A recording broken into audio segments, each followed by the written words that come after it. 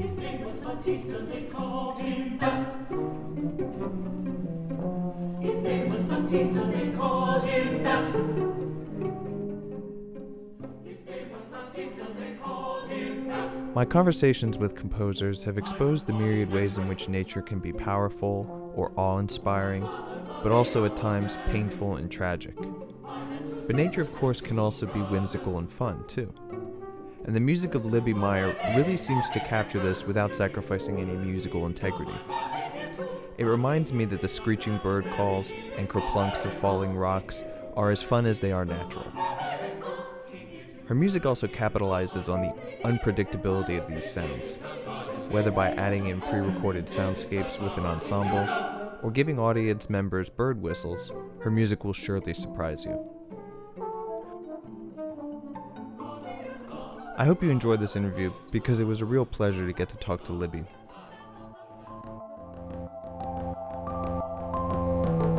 My name is Luke Helker, and you're listening to Ears to the Earth.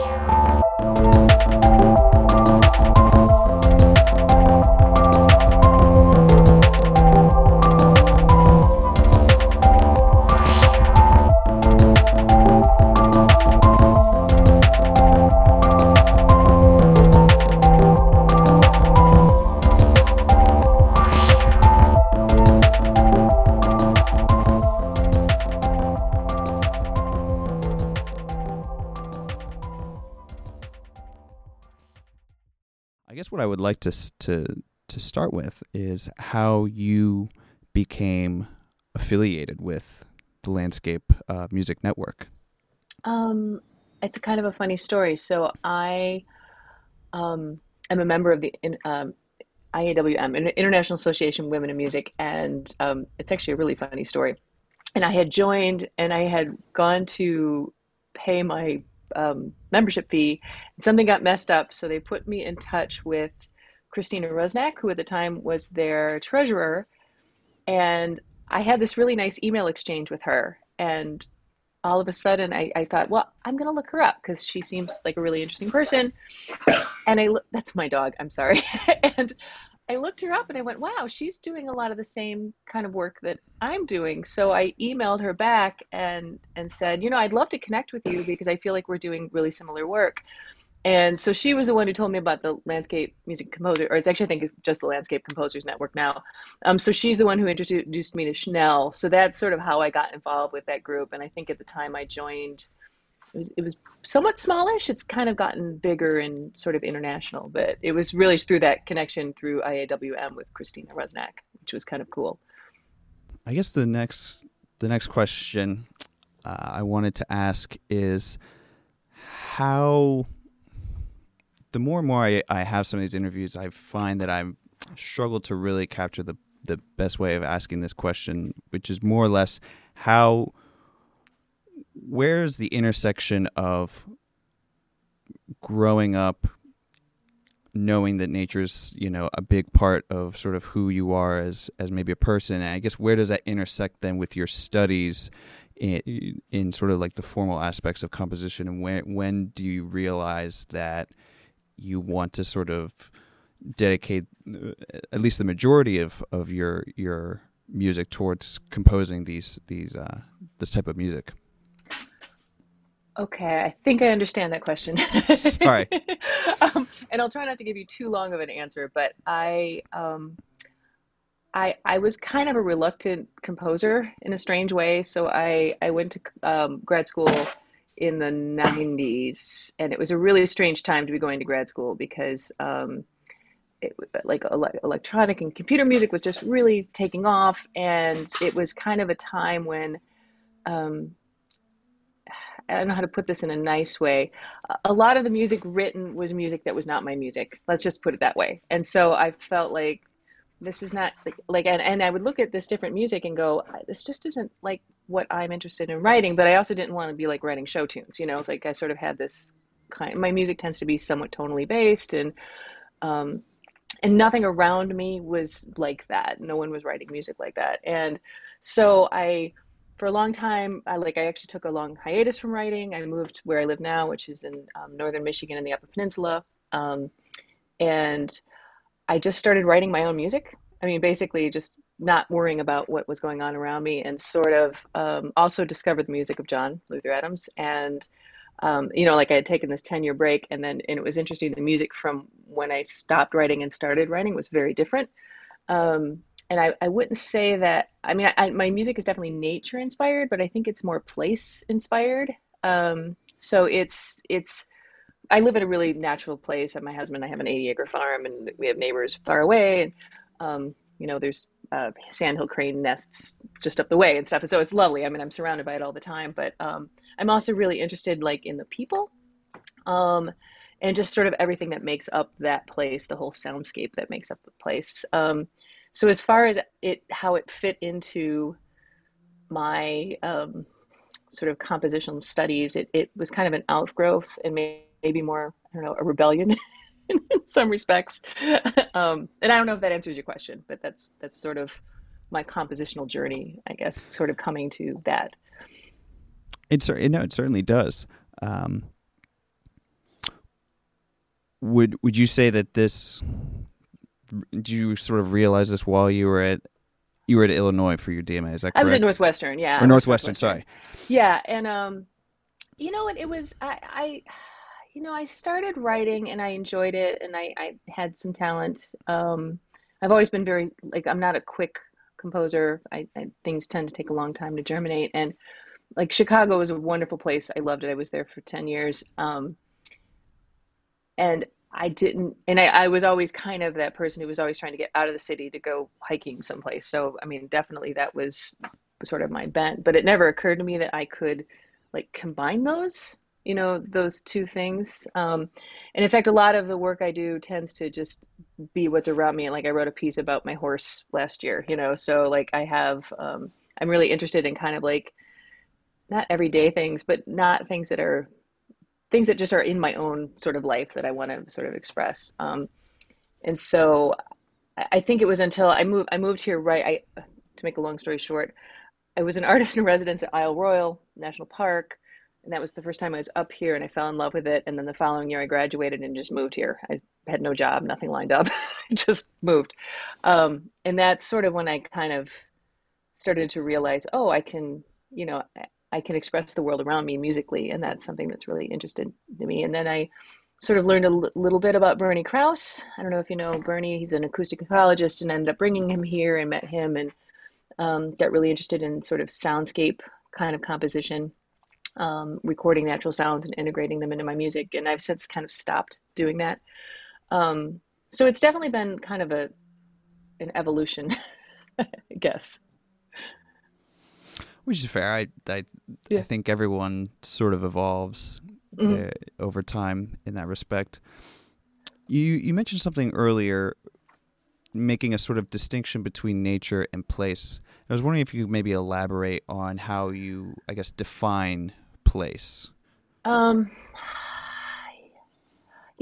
define it. I mean, there's the physical place, right? So there's my house, that's a physical place. But then there's also sort of the people that are there that inhabit that place. I mean, where I am, my place happens to be very sort of natural. So, I mean, there's definitely a little city, but it's tiny, and we're somewhat off the grid. And so place to me mean the trees that I know out in my woods, which I'm very familiar with, or I'm really interested in bird migration. We have 4 distinct seasons here, but 6 months of that is winter. So we're entering into winter right now. So it'll be winter here from probably now until late April. But I'm also really fascinated because the bird migration season starts in February, which is still in winter. So we'll start seeing the raptors coming in, and so it's really interesting to me watching that slow process of the seasons unfolding. And so that to me is also part of place, because the seasons and the way they sort of change are very different here than they would be, in Chicago. Or, it's getting very dark here right now, that we don't get a lot of daylight right now. And I definitely notice that, and notice how it makes me feel. But then in the summer, it could be like, 14 or 15 hours of daylight. We have a lot of sunlight in the summer. So that's pretty interesting to me.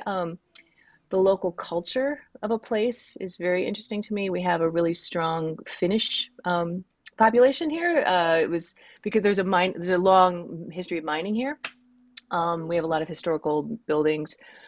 So there were a lot of Finnish immigrants that came here to work in the mines, and so that culture is very much part of this place. There's definitely a Native American culture here, and that's all. So to me, place is all of those different aspects that come together. It's sort of that, and community. I think that's another one. So there's sort of the physical space, but then there's the community and the culture of the space. And I guess that's how I loosely define place.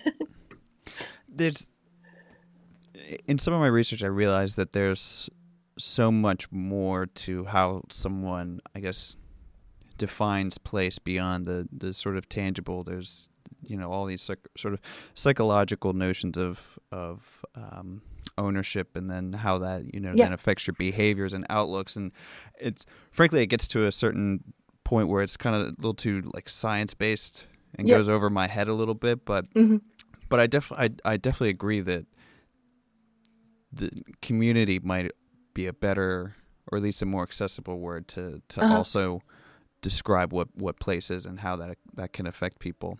But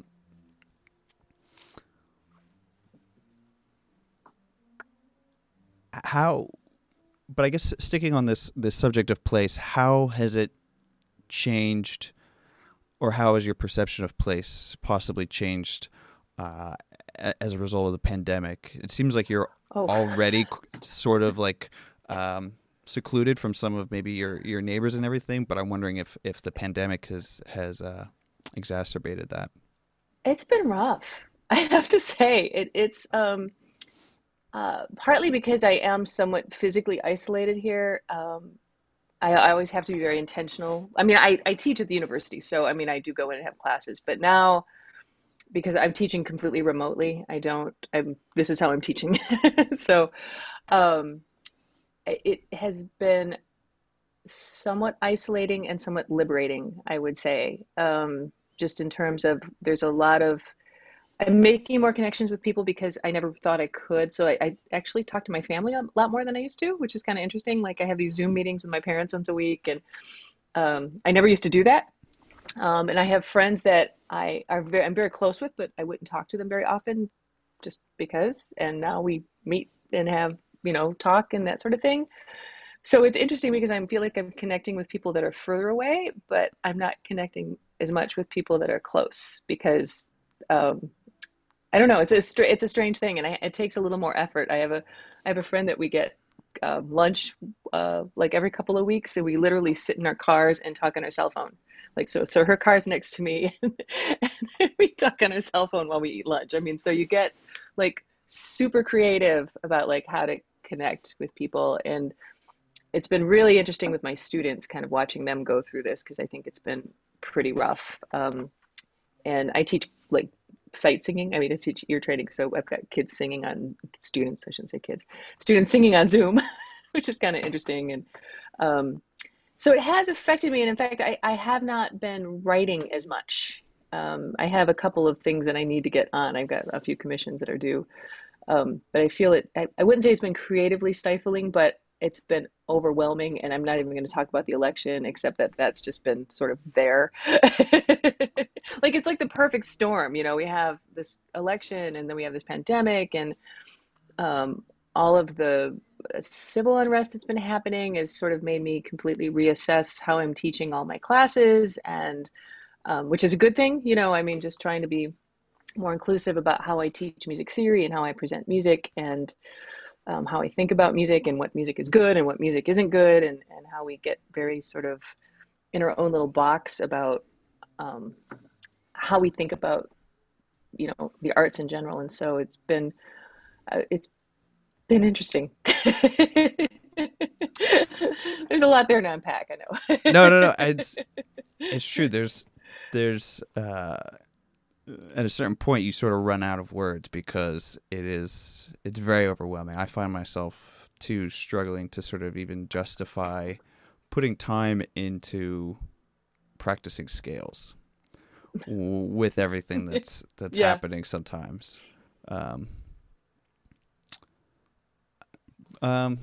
Sorry, let me.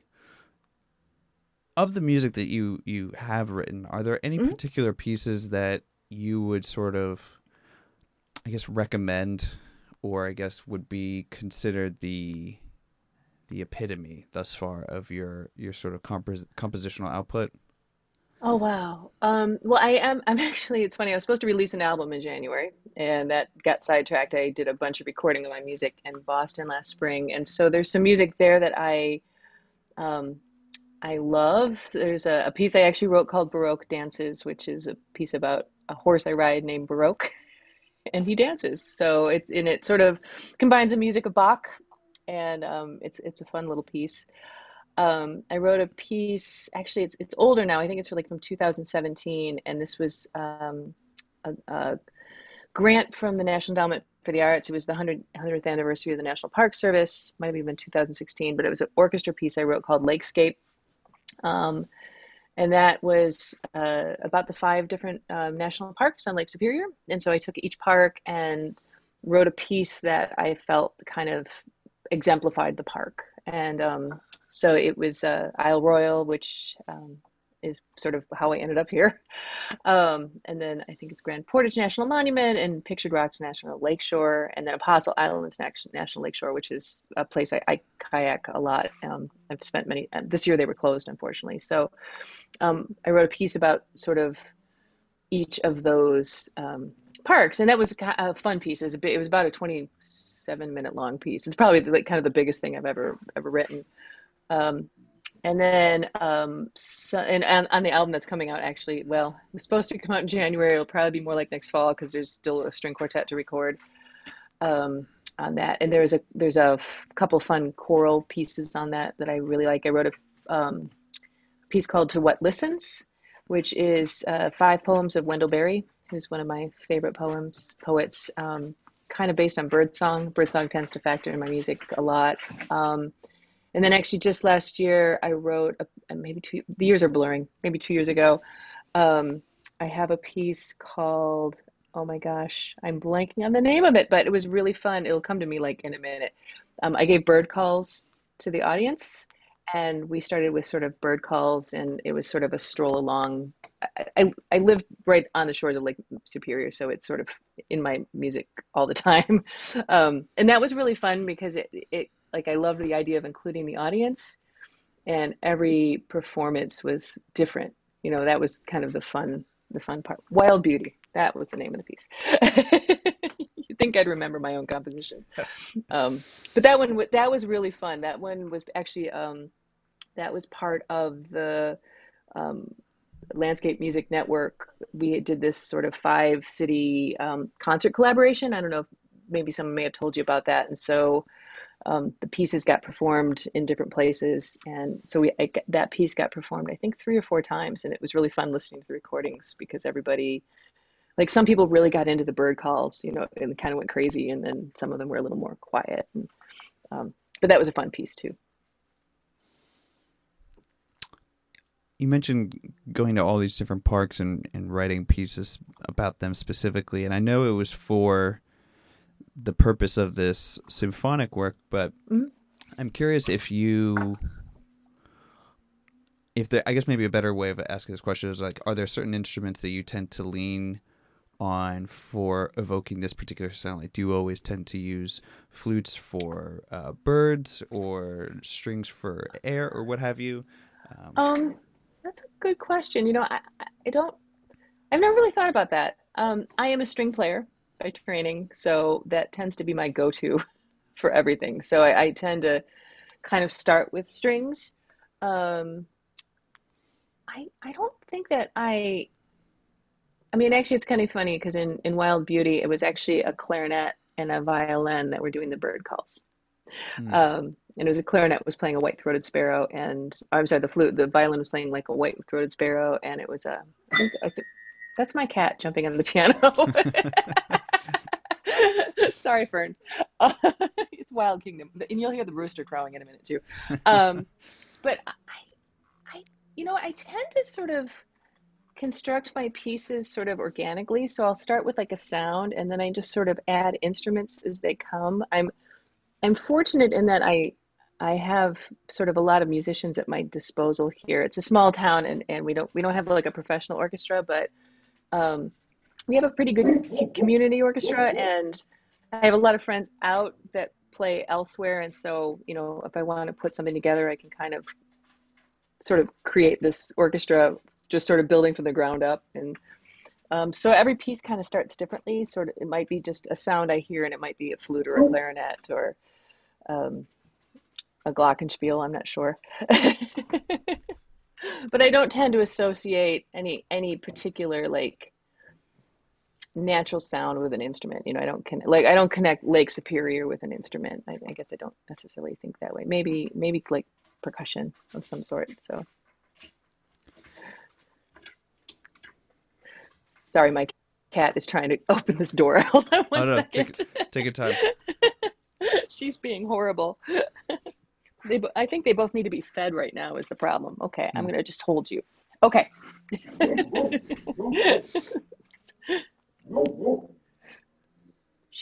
I was wondering if we could shift gears for a moment and talk a little bit. You're going to have to help me pronounce this soundscape project you have. The Keweenaw. Keweenaw? Okay. Keweenaw Soundscape project. Yeah. So Keweenaw is an Ojibwa word for portage, which I live in the Keweenaw Peninsula, and I actually live on basically what's called Copper Island. So if I'll do a little hand thing, I think I might be doing it backwards, but so like this is the, Michigan, and then here's can't even do it this way. Anyways, I live in the thumb up here. It's this thumb.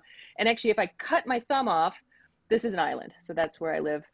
And actually, this all started with when Bernie Krause was here, actually, in 2014. And I have a friend who works at Tech. We have a degree in sound design, and we got really into just recording soundscapes. That became a really interesting thing, and soundscapes that were kind of unique to this area. And so a lot of students have sort of been recording, and we add things to it. We kind of collect sounds. It's not a fast moving project. It kind of, stuff doesn't happen with it for a while, and then we kind of pick it up. And but it's been kind of, we've had students just find areas that they really love, and then they'll go record. And so we've kind of collected these sounds of the area, or maybe like especially like in the spring when the bird migration happens. And they've also done some things like where they've sort of recorded sounds and sort of the influence of sort of human made sounds as well, and sort of that effect on sort of the natural sounds, and how does it affect the sound making of whatever birds or insects or whatever are in that area. So but yeah, it's been an interesting little project, but it's all just because we met Bernie, and he's just such an amazing person. We thought we should do that here. That sounds great. Yeah. Has it existed long enough for you to notice any sort of dramatic changes? I'm thinking of Bernie's TED Talk, where he shows the very dramatic changes in that particular park that escapes me at the moment. I'm wondering if you've noticed that too. Now, it's only been about 6 years. So it probably, this is, we have for example, there's a wolf moose study on Isle that's been going on for like 60 years, and so they've been able to really track that. And I think this is something that probably would even be after me, where you could really kind of step back and look. Although, obviously some really dramatic things are happening in really short periods of time now, which is also somewhat terrifying. Like the winters here are even different than they were 20 years ago when I moved here. And so, I think climate change is happening faster than I think we realize that it's happening. So there are some of those changes as well. Even I look at, like the kinds of animals that I have running around in my yard. We never used, this is a strange example, but we never used to have gray squirrels, and all of a sudden we have all these gray squirrels, and I'm sure that's largely due to climate change, because it is warming up, that sort of thing. But as far as the soundscapes, I think it would take a while for us to really see a change. And some of it's been just, I think there's a lot of people that live here that are really tied to this place. There are people that have advanced degrees that come up here and work at the local co-op because they just want to be here. It's a lot about being tied to place. So I think that there's There are people that are just really tied to soundscapes of this place and just kind of want to save that, listen to it. Yeah, you sort of answered another question that I had on my mind, which was, how noticeable climate change is in your particular region.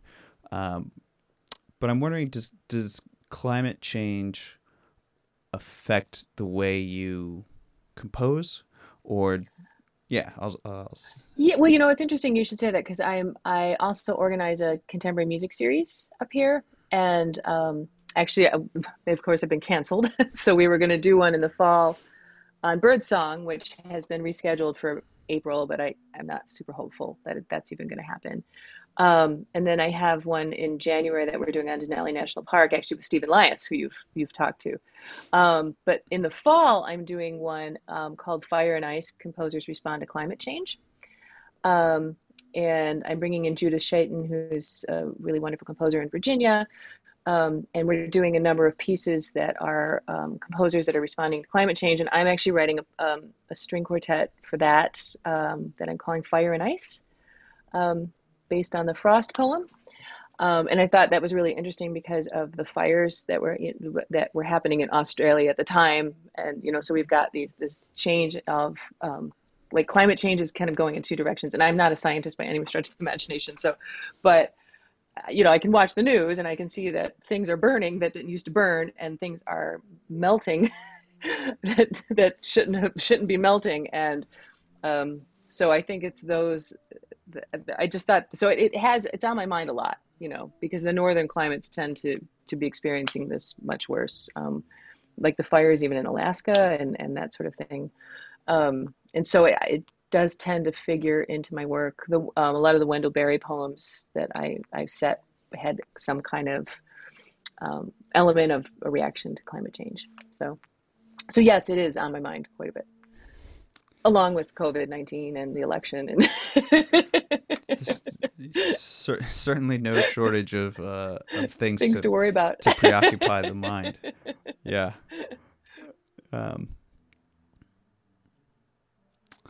I'm wondering, even if it's not necessarily your desire for music, but I'm wondering if you think music can be a vehicle for activism, at least in, not just for climate change, but for potentially other areas of civil change. Absolutely. And I think with everything that's going on with the Black Lives Matter movement, I think that there's been some really powerful pieces of music that have come out of that. Seven Last Words of an Unarmed Man, I think, was just done last year. So that especially, I think there's been just some amazing music that's come out of that. I think it is a really powerful tool, actually. It's something that people understand and can respond to. And I think music's power, if anything, is emotion. I mean, that's what it does. And I think sometimes maybe what we can't express in words, we can express through music, to paraphrase Aldous Huxley. So yeah, I mean, the short answer is yes, of course. It's not. My music tends to be a little more subtle. I like music that expresses that. I'm not in a place where I feel like that's what I want to do. Obviously I want my music to say something, but I do think it's definitely can be a voice for that, for sure. I realized in the process of doing, the research and some of these interviews, I have this strong desire to reach out and talk to people and realize that there comes a point where, as you said, that, the words can only take us so far, and the music is so subjective, not only for the composers that write it, let alone those of us that listen to it. Sometimes does not make it conducive for a fresh air style interview.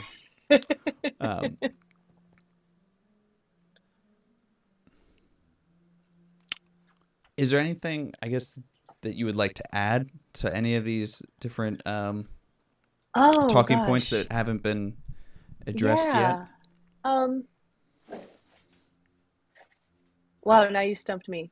I do think that idea of music is the more I teach it, the more I write it, it's really hard to talk about, and um, and it was funny when I was doing my dissertation a million years ago. I wrote it on Joan Tower, and who I love. I love her music, and I did an analysis of Petrushka Gates, which is just a wonderful piece. And my advisor at the time read my dissertation, and he sat down and he said, "You have made me realize how hard music is to talk about."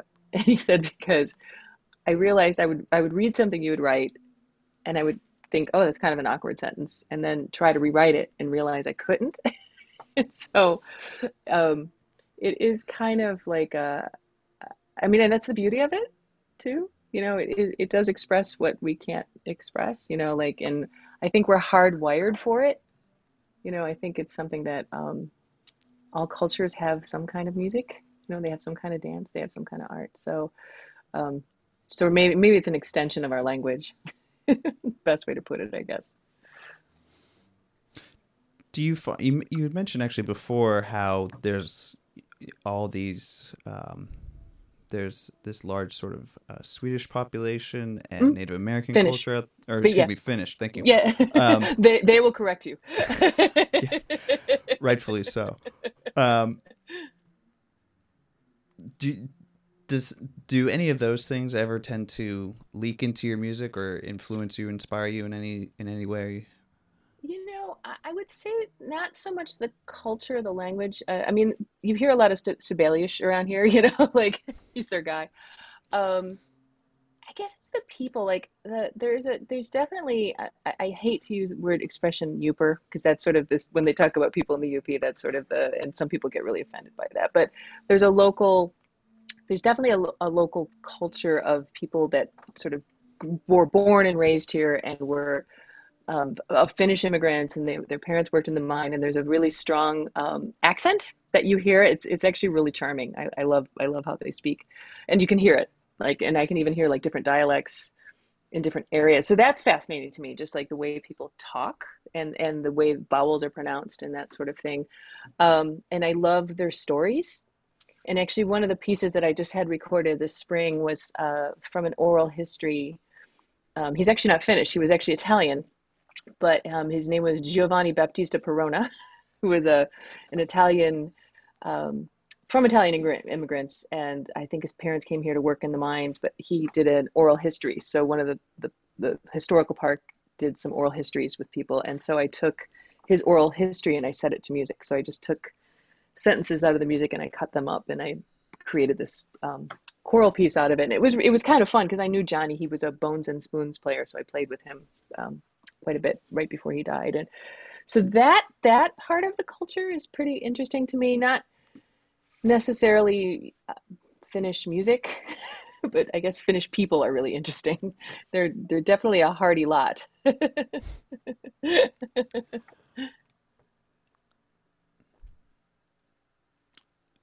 The description of where you live in Michigan sounds very idyllic. I'm wondering if, you know, pandemic aside, is there is there like a retreat that you tend to go to for composing, or not even composing, getting away from life, or are you're there? I am. So I'm going to say two things about that. This is a lovely place for some people. Yes. Because we do literally get like 300 inches of snow in the winter. And so, in fact, as my husband was stacking wood the other day, he's like, why do we live here? And then once winter's over, we get black flies. And so there's like 1 month that's really nice. So, but I love it. So I love all of it. We snowshoe to our car in the winter. But I have out the window that way. I actually have a writing cabin that we built a couple years ago. So um, out on the back 40, I have a little 16 by 12 studio, and that's my retreat. That's my heaven. We put that up, I don't know, like 6 or 7 years ago. And so in the winter, I can go out there and light the wood stove and do yoga and write music. And so that's kind of my writing space. But as far as like getting out of town, it's kind of funny because when I leave here, it's usually to go to a city. So I go down to Chicago once in a while. I like that. So and I am fond of like we ski quite a bit. So I'm a cross country skier. So there's lots of places to cross country ski. They're close by. And as I said before, I'm really fond of the Apostle Islands National Lakeshore, which is about 3.5 hours from here. So it's kind of a kayaker's heaven. And we kayak quite a bit just on the lake here. But I have my own little retreat space, just sort of out about 100 yards that way. Is there electricity out there, or do you tend to There compose is. by hand? There is electricity. I use Sibelius, which is funny. That's my notation software. And in fact, unfortunately, we just put Wi-Fi out there. I had resisted putting Wi-Fi out there because I just did not want to do that. But our house is like 800 square feet. It's real tiny, and my husband is also working from home. And I thought I need to be able to do some work out there. So, but there is electricity. No Nice. plumbing, but electricity. It's right past the chicken coop if you really want a picture of it.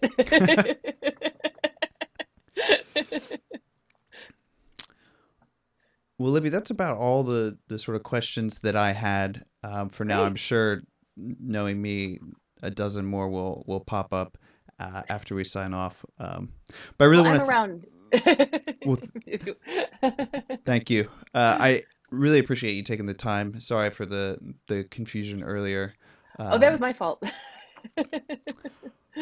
But yeah, I'll be in touch. I'll let you know, I guess, when these episodes sort of come out. Great.